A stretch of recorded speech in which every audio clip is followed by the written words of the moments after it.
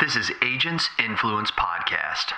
If you don't have a prospect sheet, number one, get you one of those. I'm like, dude, get an X-Date list. I do not want any producer coming to me that I'm working with that says, I don't have anything to do today. If you've got at least 300 X-Dates in your pipeline, you've always got something to do. I know it sounds like a duh moment there, but yes, have a X-Date list, a prospect list, and then have a plan to go attack that list every single week, every single day for that matter, and stick to that. Accountability is the biggest piece that's missing as well in that, which is what I'm trying to tackle with this course.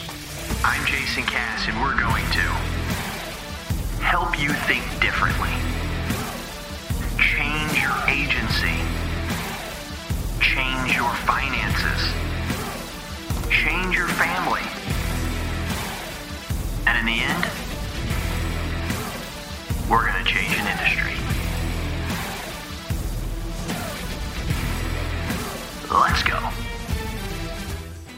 All right. Welcome, you loyal listeners, to another episode of Agents Influence Podcast. Conversations with who? Cass Dog right here. Today I got my buddy on. You all know him. He's the mayor from Insurance Town. He's with the APP. I mean, this boy rolls deep everywhere. Mr. Heath Sharon. I like to say it that way. It is just Sharon, right? But I like to say Sharon. I'm going to change it legally to Sharon just because I like the way you say it. But it is Sharon. Well, because it's like Shay, right? S-H-E-A, and then Sharon. Yeah, That's how Sharon. I like it. And whether loyal listeners, you like it or not, whenever he hears somebody in a crowd of 1,000 people say, he's Sharon, when we meet in Italy one time, he's going to say, that's freaking Cass. I'll be like, that's Cass Dog right there. Yeah, that's right. No matter where it is.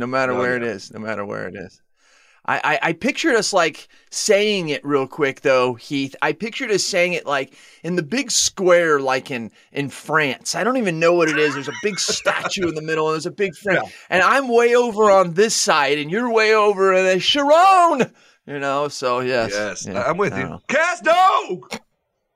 Yeah, that's why I like doing these podcasts in the morning. You get the fresh Jason Cass. Not the 5 o'clock Jason Cass.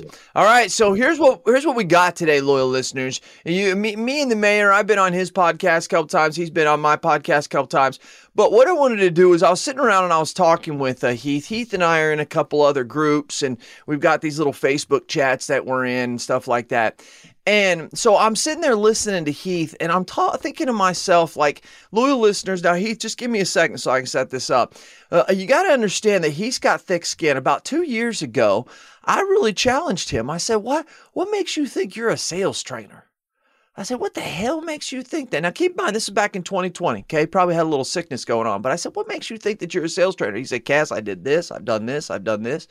And I started saying, okay. And one of those stories he told me about and somebody he told me about a year later, I happened to ask that person about Heath and their experiences they have.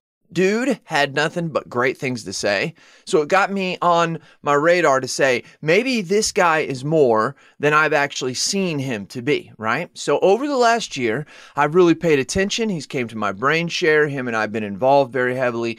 And when I run things by him, he doesn't realize that I am, well, he knows this, the commercial master. And what I'm doing is I'm running little things by him every so often, and I'm listening. I'm listening to what he says. And when he does, I'm thinking, this knows something about commercial insurance. So I decided that I'm going to bring him on a podcast and I'm going to personally apologize to Mr. Heath Sharon because I have now decided that in my head, after 2 years of many questions, many talking to people, searching the industry all around, that you actually know what the hell you're talking about when it comes to commercial insurance, Heath. And I'm freaking proud of you. Bro, I appreciate that. I appreciate that more than you know, man, because I needed that validation. I'm a man of, I need the words of affirmation. I don't get enough at home, so I need it from you. I appreciate that. And then Kelly is a partner, loyal listeners, of Agency Intelligence. And when I say Kelly, it was Kelly. Now it's Heath and the whole team. But Kelly specifically for this story, I said to her, I said, Kelly, let me ask you a question. Can I see behind the scenes of this course? Can I see like the rough outline? Can I see how it is? And she said, of course, Jason. And I looked at it and I thought to myself, son of a gun. Not only does he know insurance, but he knows how to put together this course. Now, loyal listeners, I want you to know this is not about his course. This is about a love session and the secrets to commercial lines insurance that we're getting ready to divulge to you. But before you do, Mayor, give us a 30-second hit on this commercial course that you got. All right. I'll try to do as quick as possible, but I've been in the 30 seconds. commercial industry my entire life, from sales to marketing, the whole thing. And all the things that I've learned and gathered and taken in my head, I've spit out in this very course. And it's 5 steps. And then I broke it down into 10 courses or 10 videos throughout that. And it's everything from prospecting to closing the deal to developing niches to you name it. It's all the things in one power-packed course. Is that 30 seconds? I don't know. And you did it. You did it in about 27 seconds. I was timing it. I really was. I was looking at the little counter. Hell yeah. So you did pretty good. See, once again, Heath delivering like he says he will. Sharon. So here's the deal. I mean, there are so many different things that we could talk about when it comes to commercial insurance. But first of all, let's talk about the fact that commercial insurance has evolved huge. The way that Cass was doing it in 2010, 2015 is not the way Cass is doing it in 2022. Now, as you put together this course and as you're looking at all this stuff, were you amazed by how things are so different to when you were doing it? When were you selling commercial insurance? What year was that, Mayor? Oh, man. I started off in 2002. So before Google, okay. I had a damn phone book. That was my lead level. They didn't have some of the stuff they have now. And I was actually door knocking, straight up door knocking, calling on businesses, the whole nine. So way back in the day, and yes, things have evolved. And I never thought I would say that in our industry, especially, but now you can't, it has evolved. There's so many things that you have to consider and think about, especially when you're going into commercial insurance. So yeah, it's crazy. I think it's been propelled even further in the last 5-6 years. First of all, 2002 is when I started, which is great. That tells us that me and Heath have been in the same time. And you are correct that there has been a huge shift in the way that things have gone. So secret number one that I have found out to be true is that no matter how good of a salesperson you are, if you're a better prospector, you'll make it. Here's what I always tell my producers. If they say, well, I need sales training and I need this, and yeah, you're going to get it. But here's the deal I say. If you can prospect really, really good and you're a terrible salesperson, you will still be successful. Because every once in a while, there will be just shit falling off the tree, low-hanging fruit. Heck, you're going to have an agent who messed up and you get the business because you knew how to get in front of them. But if you're a terrible prospector and a really good salesperson, you're going to have issues because you got to have someone in front of you. So the reason I always start by that is let's not put so much pressure on us as to what we need to do as a commercial salesman. Like, do I have all the coverages down? Do I know all this? Do I know all the ins and outs of everything their business does? That all helps. But that doesn't necessarily mean that should stop you from picking up the phone and calling somebody. And I want to let you know, if you say to me, Cass, I'll sell anybody, but I'm a terrible prospector, you're in trouble. You've got to work on that prospecting because you got to be in front of people. Heath, anything to add to that? No, I agree completely. I'm not good at a lot of things. The one thing I was really good at was prospecting, cold calling.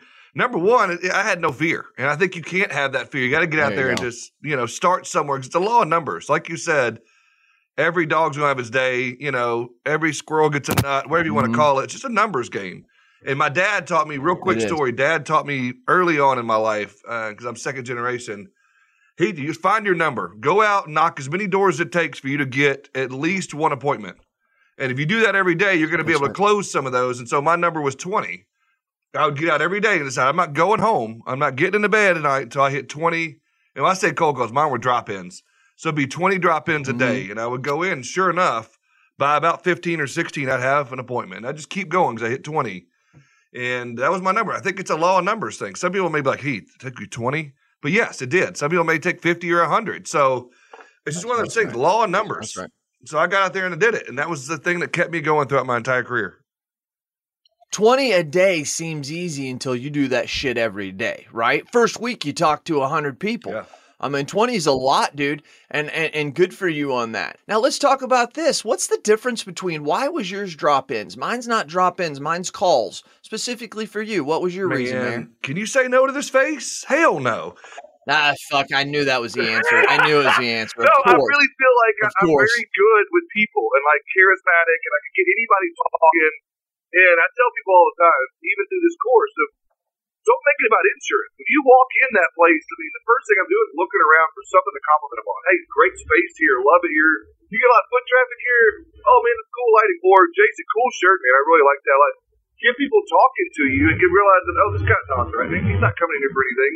And by the time I'm there 5 or 10 minutes, they finally look at me like, what are you here for? What can I help you with? We've already laughed and talked and high-fived and the whole nine.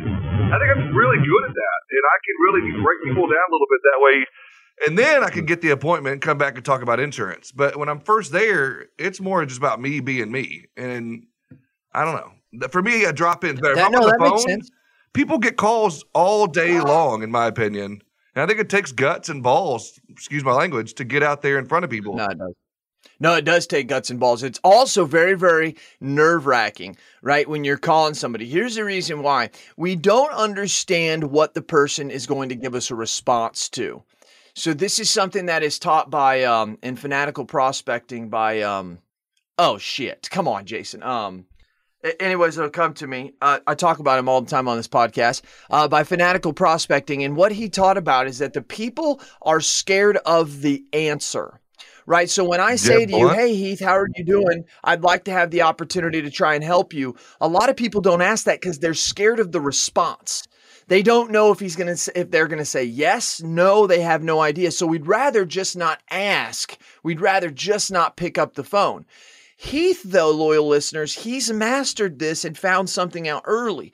And the fact that if I'm on the phone, I've only got about 15 to 20% verbal action. The nonverbal is really what sells it. And so when you're face to face, they're getting that verbal and they're getting that nonverbal, which allows you to be also, Heath, for you to be able to see them, because you may not know what they're going to say back, but if you can see them, it helps you feel more comfortable in the nonverbal actions that they're giving out to you. Once again, I just like to do a lot of reading about this kind of stuff, because if you really think about that, it's what that is. Or anything to add to that? Yeah, I would just say, know your superpower, know what it is. Cold calling's not dead by any means on the phone. You can still do that. No. Break them down, whatever. I use humor a lot in mine. You know, it might be knowledge, it might be, you know, whatever it might be. Story, sell, the whole thing. But find out what works for you. And if you can get them on the phone, by God, do it. I just like drop-ins better. Yeah. No, dude, I do drop-ins as well. My reason for drop-ins, I like drop-ins. I feel as if I can get more on the phone. So if I get more on the phone, that would always be my thing. And loyal listeners, the reason why he's telling you how I do it and how I do it, and there's other agents going, you guys are both idiots, listen to this, is because we all can do it different ways and it works. Bingo. What's important is if you're getting into this business and you need to know, these are secrets. You know what, Mayor? The old guys and gals kept telling me how to do it in 2002, 2004, 2006. And I would find out that a lot of times it just didn't work. And I would have to do like my own thing. But you know what I found out 10, 15, 20 years later? Almost everything that one of those older guys or gals told me is absolutely true. It's almost just like my parents, right? Didn't believe anything they said when I was in my teens and my 20s. And now I'm older going, oh shit, everything they said was correct. It's the same way here. Understanding a niche. I know a lot of times I pushed back on that. I don't need a niche. I can sell to anybody. And I think you can. But to be a true professional and to be actually going after and saying, I'm a commercial person who is going to lock and load my education and go after something. A secret, number 2, number 3 of wherever we are, a secret is you have to have a niche. And this is so overplayed, Mayor. But why is this so important? Man, I think if you're talking to someone, whether it's a restaurant, HVAC, property owner, whatever it might be, and you could tell them, I specialize in what you do, that's going to give you such a leg up on anybody else, as opposed to anybody else come in and say, yeah, I write HVAC and I do restaurants and I do this and I do that. And they're like, how could you have time to specialize in any one thing? You and I talked about this about 1.5 years ago on your show. Maybe it was in 2020 about when you have a foot problem, you don't go to, a heart doctor. When you have a heart problem, you don't go to a podiatrist. So again, we should do the same thing in insurance. We should be able to say, this is what I do. And that's what I did with HVAC. I developed a niche in HVAC, and people are like, oh, why HVAC? Because it was the perfect premium, the perfect thing. And I was able to get involved in the association. I was able to develop, resources there. I was able to develop, referral partners. I was at every damn HVAC meeting that there was in the association. I got in there. I got to know them. I even went on calls with them. I was crawling in crawl space. I was doing duct work at Dairy Queens in Little Rock. I was doing everything I could to learn. And then people start talking. Man, Heath went and did duct work with me the other day. He's a damn good insurance agent. This guy did this. He knows what he's talking about. Because I was at every single one of the meetings, I became an industry expert in HVAC. And then that led to plumbing, electrical, anything within the service industry. Mm-hmm. And I just think this sets you apart. How many of you? Jason at agency-intelligence.com. Jason at agency-intelligence.com. How many of you have done what Heath just said? Went to your customer and said, hey, I'd like to go out there out on the job with you guys. Dude, I bet you less than 1% of you guys have, but I bet you about over 50% of you loyal listeners listening to this have probably thought about it. I did it. I probably would have been 04, 05 with railroad contractors. Went out with a railroad contractor, Clifford Matthews from Matthews and Sons Dirt Contractors. There were people asking, "Who's that guy over there?" He kept saying, "Oh, he's the insurance guy." Even though I was 24 years old, knew I was young as hell.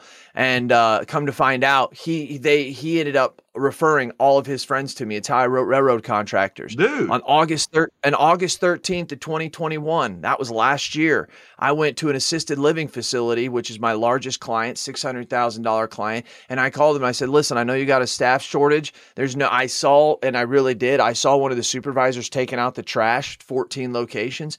I said, why don't you let me take out the trash and let the supervisor actually help the people? They're the ones with the skills. And so that's what I did. So I went there and just the whole day took out trash. I got to watch them operate as how they move these assisted people in and out of the beds and everything. Gave me so much more of a clearer picture this year when we did renewal to be able to explain different things. So I want to encourage you, call up one of your insureds and tell them that you want to come work for them. Just tell them that you want to see the business, say you want to learn the business. No one's going to say no. They respect it is what they do. Good for you, Heath. Good for you. You're exactly right. And it helps you build your value prop. What are you going to bring to the table? Are you going to bring, safety manuals? Maybe you noticed something on the railroad thing. Maybe I noticed something out there. We could do some training on that. Maybe it's employee handbooks because you notice they're not doing this or that. Maybe it's some work comp, something or other. But whatever it might be, this is going to give you that opportunity. And I'll tell another story if you can give me just a second. When in my course, you can have as long as you want. It's my show. Good. Well, I talk about this a lot when I'm talking to people. There was times when I was prospecting. I'm talking the first drop in.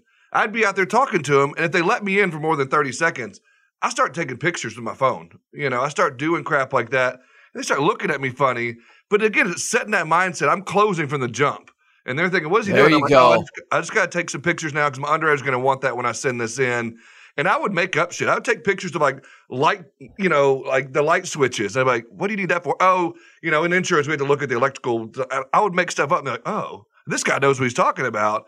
Or I'd take pictures of the fire hydrants, I'd take, not the fire hydrant, the fire extinguishers, sorry. Whatever it might be, just to get those tag numbers, whatever. And I would be like, I need this for the underwriters. And it's setting them up to thinking, oh, okay. And they're in their mind already thinking, this guy's my agent. This guy's it was just a little mind, you know what the word is. And so I would just use that a lot. Yeah. And it helped me a lot. And I would do the same thing on job sites.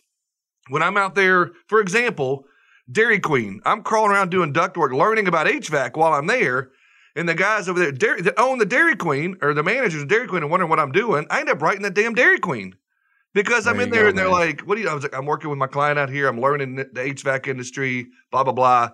But happened to be another niche of mine was restaurants. I'd never done fast food. Mm-hmm. I did then. And that guy happened to own 2 Dairy Queens. So I wrote both of them. Again, it's just a matter of just getting out there and doing the work. Hello, loyal listeners. Hey, are you a local agent struggling to find markets for your client? Maybe you, maybe not.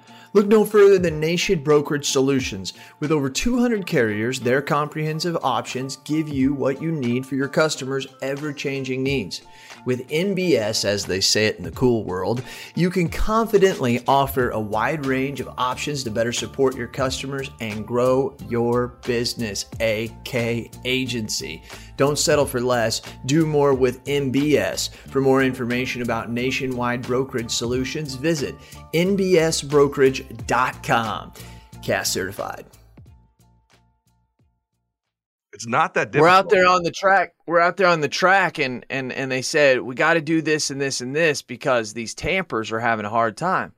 And I heard him say it a couple times. And finally I said to one of the guys, what the hell is a tamper?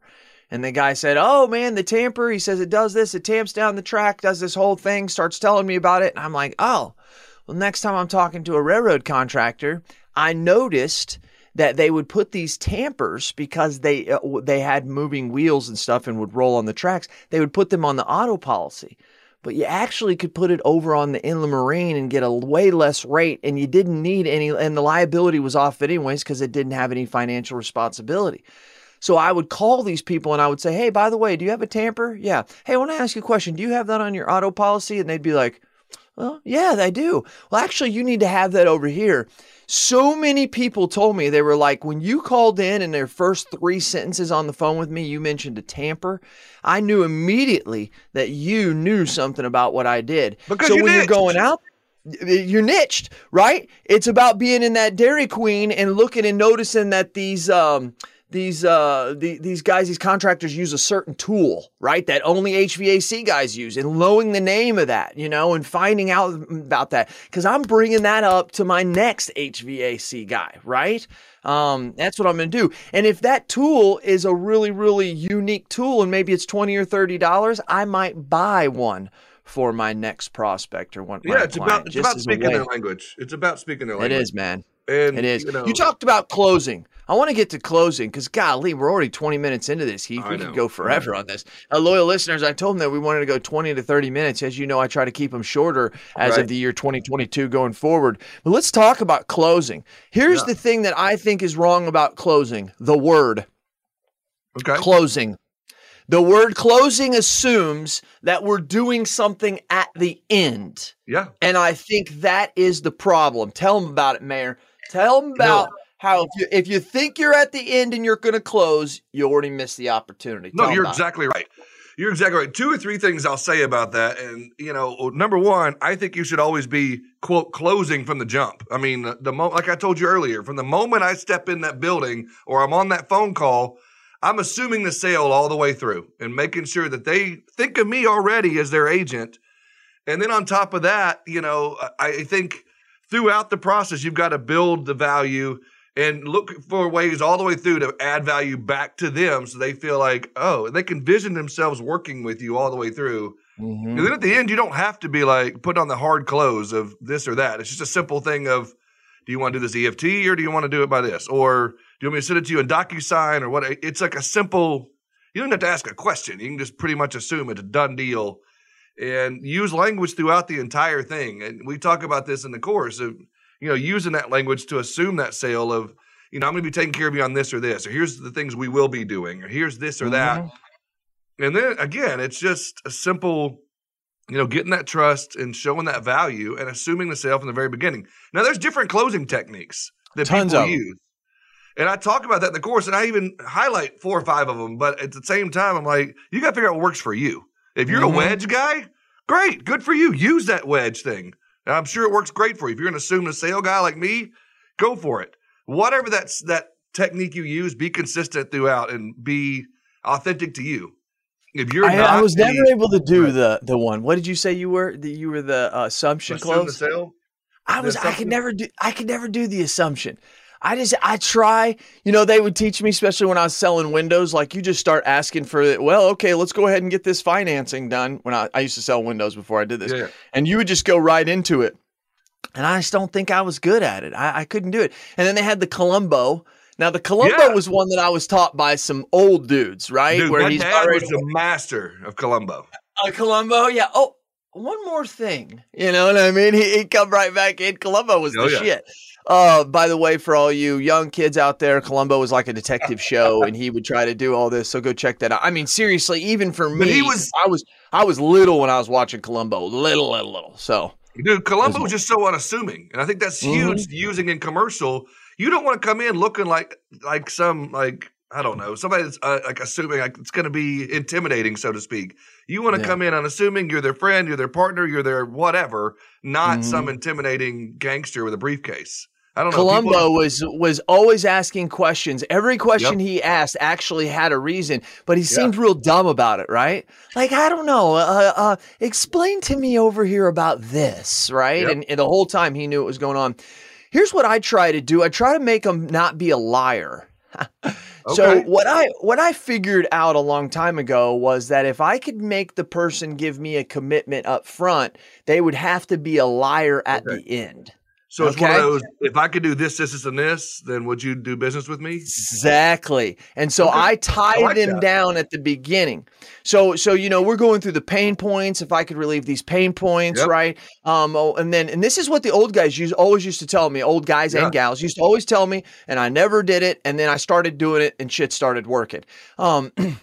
And it was, if I can give you a good price, competitive coverages, blah, blah, blah, blah, blah. Would you be able to make me your agent? Right. And then they'll laugh or they'll say, well, I don't know. No, now here's the deal, Jimmy. I'm going to expect you to move out of your agent's house and move in with me is actually what I'm expecting. I'll say some shit like that every time and they'll laugh and da-da-da. But I want them to get the understanding of what I'm saying here. And they'll say, you know what? Yeah, if you give me a good competitive price with good coverages, I'm going to give you the business. And this is where Columbo would come in sometimes. He would say, well, let me ask you one more question because I've had many times where people have said that to me and maybe something changed. I had this guy just the other day. I was able to give him good competitive price with good coverages and I saved him like 9, 10, 15%. And he says to me, Jason, that's not enough savings. And I looked at him and I said, if I would have saved you 20%, would that have been enough? And he said, yes, that would have been enough. Well, gosh, not known to know it. If I could have went back to my customer or my carrier, they owe me a favor. I could have got them to do it. And everybody can say what they want to say, Heath, about this, but this is all the truth. We control the price. We can get the price we want. I just need them to tell me where we need to be. And 9 times out of 10, they're going to say to me, yeah, if you can save me 20% good competitive price, yeah, I'll make you my agent. Okay. Now, if they didn't say that, I'm going to run it back and make them say that. And then when they say it, I just close the deal because I know I'm going to be able to get it. Loyal listeners, does that mean I close the deal 100% of the time? No, 50 to 70% of the time because shit happens. Things get thrown in there and stuff. But here's what has happened. When I don't get the deal, they'll even come back to me, Heath, and they'll say, now, I told you that if you gave me a good competitive price and you saved me 20%, that I was going to go with you. But here's something that happened. And I usually already know about that. I'm like, yeah, no big deal. You're off the hook. But that has always been a very huge factor in getting people because I'm going to close then. And here's the last thing I want to say. This is what a mentor of mine told me that was so smart one day. He said, the questions will get asked and the questions will get answered.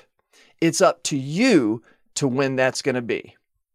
So I'm going to ask all these hard questions. Another hard question. What's your current relationship with your agent? That's one no one ever wants to ask, that you should be asking that in the first 10 minutes. And that's the one that they want to ask because when I find that out differently at the end, I can hold them to that. So these are some of those things, Heath. No, you're right. And I was going to say, one of the things, again, going back to me, I use humor a lot. And you talked about that a minute ago. I would sometimes even say something to the effect of, what's it going to take to get your guy fired? What do I got to do to get him fired? And they knew, first of all, they knew I'm in business. Number two, they would kind of laugh about it and be like, man, I really like Jason. He's a good dude. It's like, well, a good dude's not going to give you the best price or the best coverage or the best this. Or my favorite, people ask me this all the time about objections. Would they say they've been with their agent for 20 years? Like, well, that sounds like that dude's been in the business a long time. He's probably about to retire. Let's look at working with me. Let's look at whatever. Or something that usually get them laughing. Like, he's probably really old. I was like, well, whatever. Unless they're like me and you and got in when we were in diapers. But I get it. Okay. All that, by the way, Loyals, this was great. Use all that. That was good stuff. Loyal listeners, if I can, can I get one more point in? Okay. As long as you want, buddy. Okay, so I know we got to wrap it up quick, but one of the things we talked about, because we went through the close, went through things, but one of the things I think is the most overlooked thing in commercial insurance, I want to hear your thoughts on this too. I may take the host role for a second. I think working with the underwriter is so huge in commercial insurance. I have a whole section devoted to this because I think we overlook that a lot. I think it comes down to understanding what they want, how they want it, setting expectations, and, putting together, because you have to not only sell it to your client, but you also got to sell it to the carrier, and you got to make sure that underwriter trusts you. And people that overlook that or don't take that seriously, they really miss the boat on commercial insurance because that is different than personal lines. You actually get to develop a relationship with the underwriter. And I promise you, you can ask some of my former underwriters. I would sometimes send flowers, chocolates, gift cards, all kinds of birthday cards, all kinds of things to my underwriters. Say, hey, thank you so much for doing this. Bottle of champagne, whatever it might be, just to be like, dude, thank you so much for helping me on this and developing that rapport. But I think it starts and ends with understanding what they want, how they want it, and setting those expectations early. Because a lot of times, I've worked on the carrier side. I've seen underwriters, different desks, they want it different ways. They want different appetites. Even though they work for the same company, this underwriter may love HVAC. This underwriter may hate them.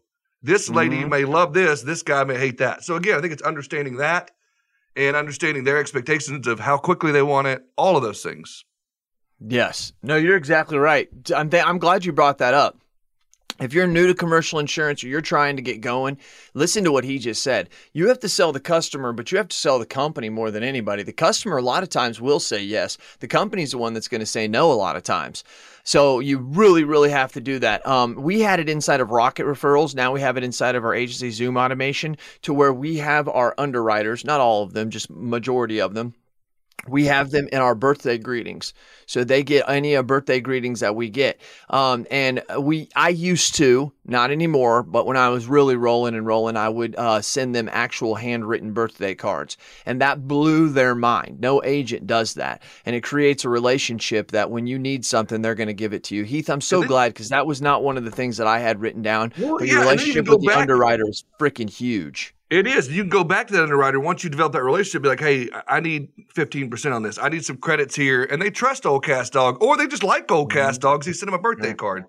The last thing I'll say on the underwriter, then I'll let you wrap it up if you want to, is the narrative. I think a good narrative. And some people are against narrative. Some people are for them. I'm for a good narrative to talk about, just a quick little blurb about the account that goes along with the accords and the supplementals and all that crap, just to say, they've been in management this long. Here's the claims. This is why they've had these claims. This was shock loss. It wasn't. You can talk about the training stuff you're going to put in place to help them to get better, to be like, yeah, they had this loss, but I'm going to put in this training to prevent that. I'm going to go through and do a property pre-inspection before you even get out there so I can take care of this. I think you put that in a narrative and help them understand, and the underwriter can tell you real quickly. That was the other thing I tell all my underwriters. Tell me no as fast as you can so I can move on to the next one. So if you can get that narrative out there, let them take a quick peek. Oh, this looks really good, or this doesn't. And I've talked to underwriters after. I changed a lot of people's minds on those narratives. Actually, I didn't. My CSR did. But to be able to have that narrative, unbelievable. DOO is what we call them. DOO is what we call them. Description of operations. I'll tell that's one of the things that you got to have. Because I tell my producers this. In Chicago, there is some guy or gal that is sitting on the 87th floor inside of a cubicle who has never seen any of the things that you're trying to explain to them, that they need to put millions of dollars on the line, in Minsta and multiple locations. You got to paint the picture for them. I mean, I'll be honest with you. If you want to get really good, you print off the Google Maps if it has many buildings on it and you number those buildings out. The more that you can paint this picture, I tell my clients all the time, the more I know about your business, the better the price I'm going to give you. And I explain to my customers, doesn't that make sense?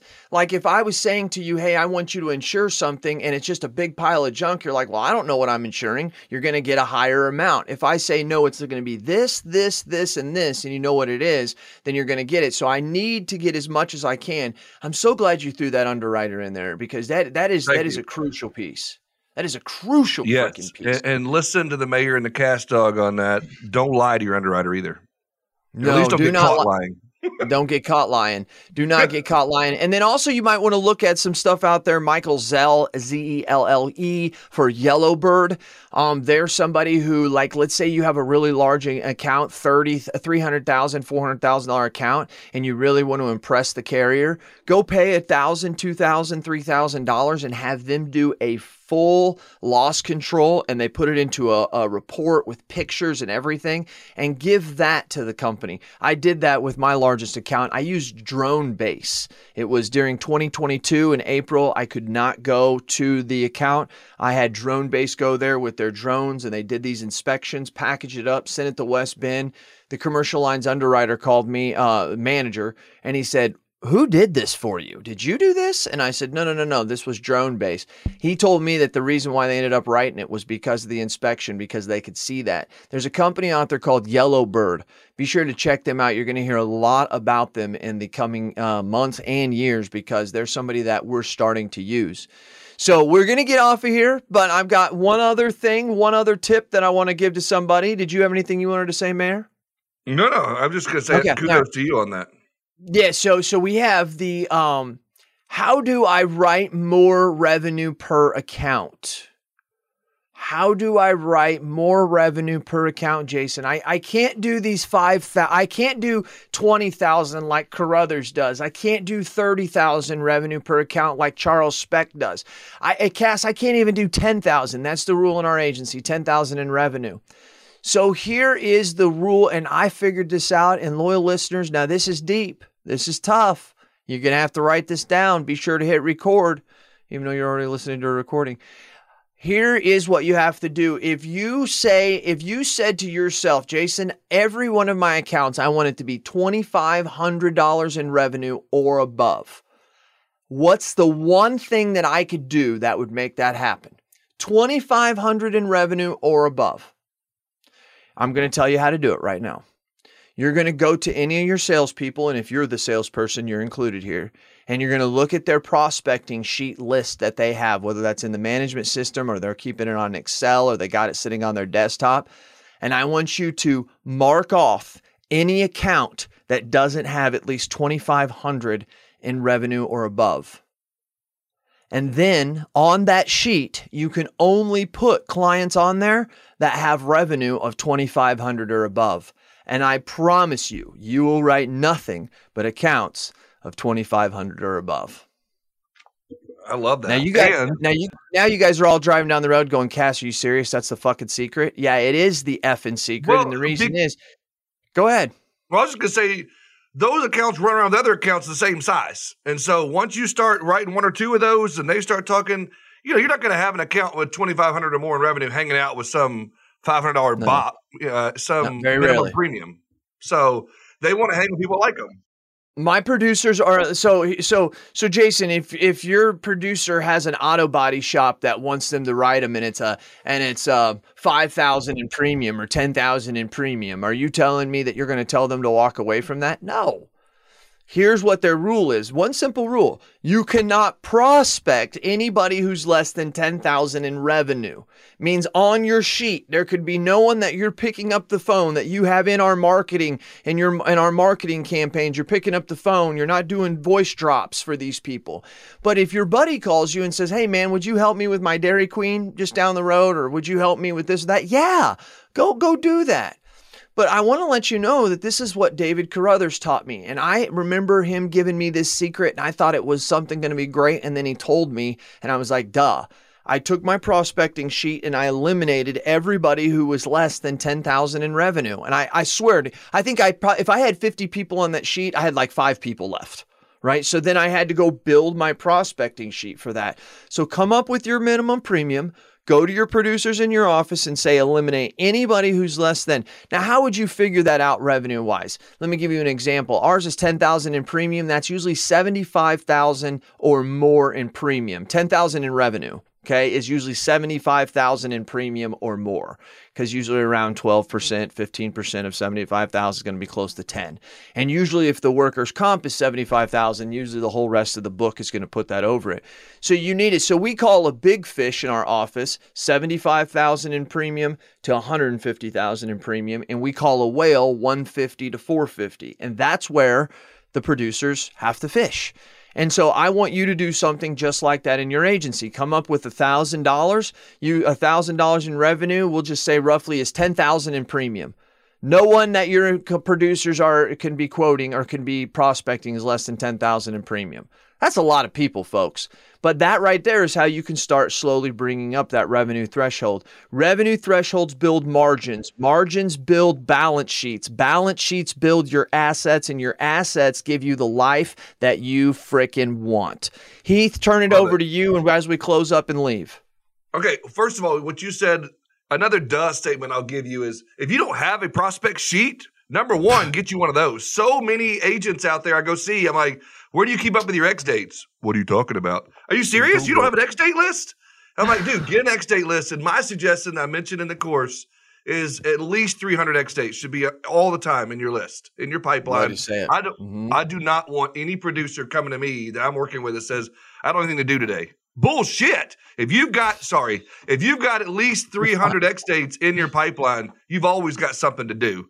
And so kudos to you for that. I know it sounds like a duh moment there, but yes, have a X date list, a prospect list, and then have a plan to go attack that list every single week, every single day for that matter, and stick to that. Accountability is the biggest piece that's missing as well in that, which is what I'm trying to tackle with this course.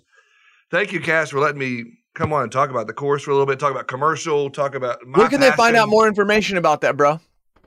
agencyperformancepartners.com, or you can email me, Heath at agencyperformancepartners.com. And, we put out lots of marketing material. If you know Kelly at all, she's a machine when it comes to social media. So you can find us anywhere on social media. Find me on whatever. I just now started doing TikTok, which has been super cool. TikTok's fun. Dude, it really is. I was really scared of it for a long time. I got in my comfort zone and did it. So thanks to my good friend Regan Brandt. Do you know Regan Brandt? You got to get to know her if you don't already. I don't know Regan Brandt. Dude. Great name, though. Sounds like she should be a movie star or something.